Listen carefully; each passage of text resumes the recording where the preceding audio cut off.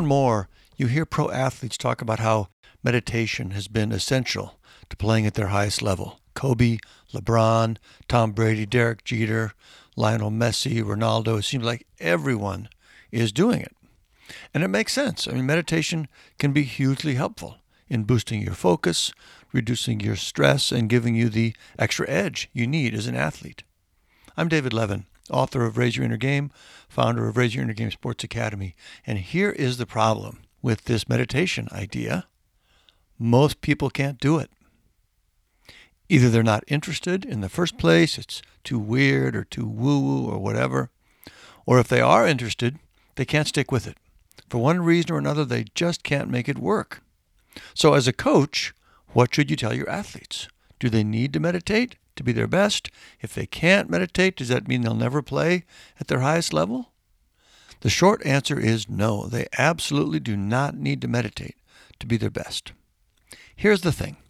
When people talk about the benefits of meditation, what they're really talking about are the benefits of mindfulness. We tend to use meditation and mindfulness interchangeably, but they're actually two very different things. Mindfulness is simply managing your attention so that you can be fully focused and present rather than off in your thoughts somewhere. Psychologists call this skill cognitive control. It's the ability to intentionally direct your attention. And this sort of mindfulness actually is essential to being your best. This is what gives players the intense focus that you hear so much about. Meditation, on the other hand, is a way to practice mindfulness, but it's not the only way. In fact, it's not even the best way. The simplest, most direct method is the one we teach in Raise Your Inner Game Sports Academy. So yes, athletes absolutely need to develop mindfulness or cognitive control in order to play at their highest level. But they can do that without ever doing a minute of meditation. They just need a practical, mechanics-based approach to doing that. Now, having said that, meditation is still a great idea. Think of it like weight training. An athlete will gain a certain amount of strength simply from practicing the skills you teach them, right? I mean, they do the drills, they get stronger over time.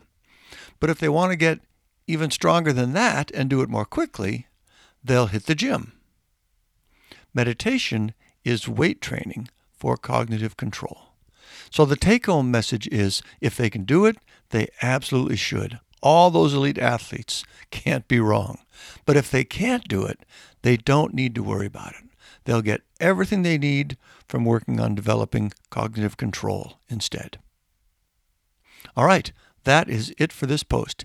Is meditation required for peak performance? The answer is no, but you should if you can.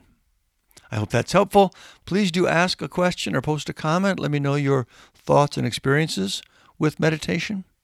To hear about future posts when they come out, add your name to our announcement list. We'd love to have you join us. Also, check out the podcast and our Facebook page. Otherwise, keep up the good work, and we will talk next time.